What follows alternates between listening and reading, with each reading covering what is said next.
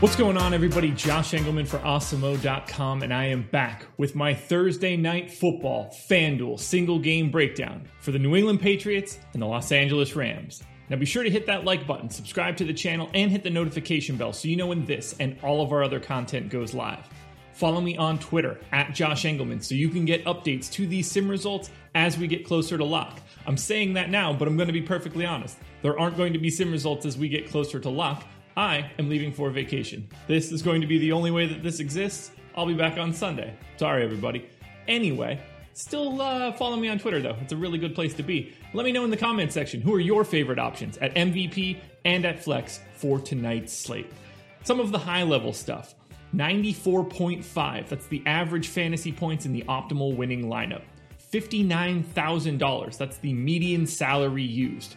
On average, 2.3 Patriots, 2.7 Rams in the optimal lineup. Rams are 5-point favorites at home with a 45-point game total. Now, it's time to dive in to the MVPs. No surprise here, we've got two quarterbacks at the top of the list, coming in at $16K. At the top of the heap for me personally, 32% of the time it's Cam Newton. I think that you get a little bit of a bonus just from him being able to score a couple rushing touchdowns if possible. I think that pushes him a little bit ahead of Goff, even at $500 more expensive. Public ownership might say something a little bit different.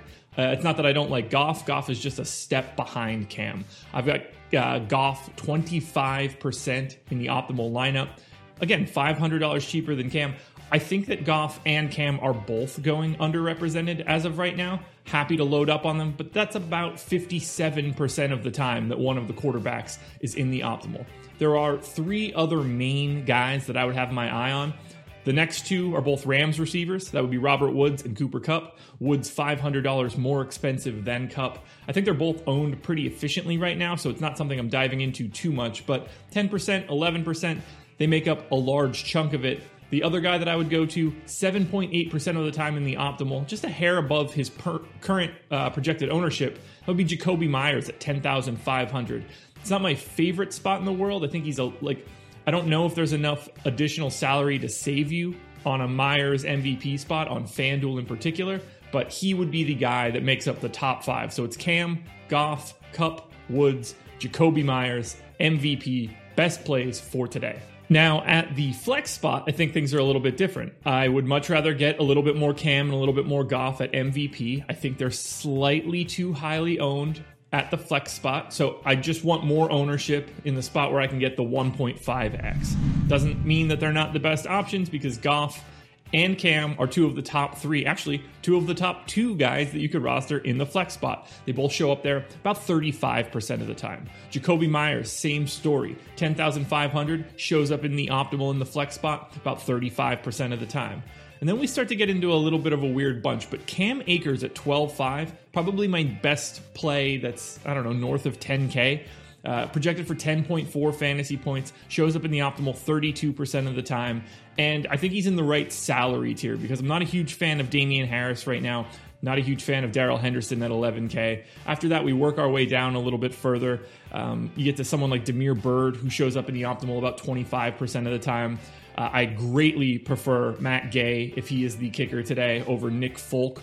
If it's not Matt Gay and it's McGinnis, I think, going off the top of my head, it's just a kicker. It's not all that important. I prefer that combination over Nick Folk. Coming in a little bit low owned, and at 8K, you get the $1,000 cheaper benefit than Folk. That's the way that I'd be going in terms of rostering a kicker. And then if you're trying to pay down further, it's kind of bleak. Tyler Higbee, Malcolm Brown, 8K and 7,500 respectively, only show up in the optimal about 10% of the time. Gerald Everett at 7,500, only about 5% of the time. I don't really see a lot of interesting options below Matt Gay at 8K. If you're playing 150, then you can certainly go to Higbee, Brown, Everett, maybe Ryan Izzo at 6K, but I'm not sure I love that either. This is a day where you're kind of just sifting through the same stuff at the top, unfortunately. Now, I do actually have public ownership today. I'm not going to touch on the specific numbers, but I can tell you who I'm looking to fade at least a little bit. So Damian Harris MVP, I think, is a little too highly owned, as is Cam Akers. Darrell Henderson is the biggie on the flex side. I have him massively under where his projected ownership is. That's a guy that I'll have 0 of. I would guess Damian Harris is also a guy that I would have 0 of. 12K just seems a little bit too expensive for this spot. Not exactly excited about it. He does show up in the optimal about 19% of the time, but his current public ownership a lot higher than that. The guy that I really want to try to avoid in the flex spot, I think he's just too expensive, too over-owned. It's Robert Woods. That's not going to make you feel good. And again, he shows up in the optimal 25% of the time. That's a pretty high number. It's significantly less than where his public ownership is, and I think that's a nice spot where you can get a little leverage on the field. You can kind of do the same with Tyler Higbee at the opposite side. If he's the value play you have your eye on, I think he's a little over-owned. I think it's easier to just go to someone like Malcolm Brown instead. Alrighty, guys, that will do it. That is my FanDuel single game breakdown for Thursday Night Football, Pats and Rams. Thank you for watching. Hit the like button, subscribe to the channel, hit the notification bell. Check out the DraftKings version of this video, which should be floating around here as well. Apologies for not having any updates on Twitter tonight. You should still follow me. It helps me out a ton, but I'm getting away for a couple days. Coming back, roaring to go. I need to recharge the batteries for the NBA season in like 2 weeks because we're going to be doing videos like this every single day of the week, save for the weekends because guys got to take a break from time to time. Anyway, thank you. Like, subscribe, follow. You guys know the drill. Good luck tonight. I'll talk to you again Monday morning for Monday Night Football Showdown breakdowns. Shouldn't have said showdown. I meant single game, but FanDuel's not going to yell at me.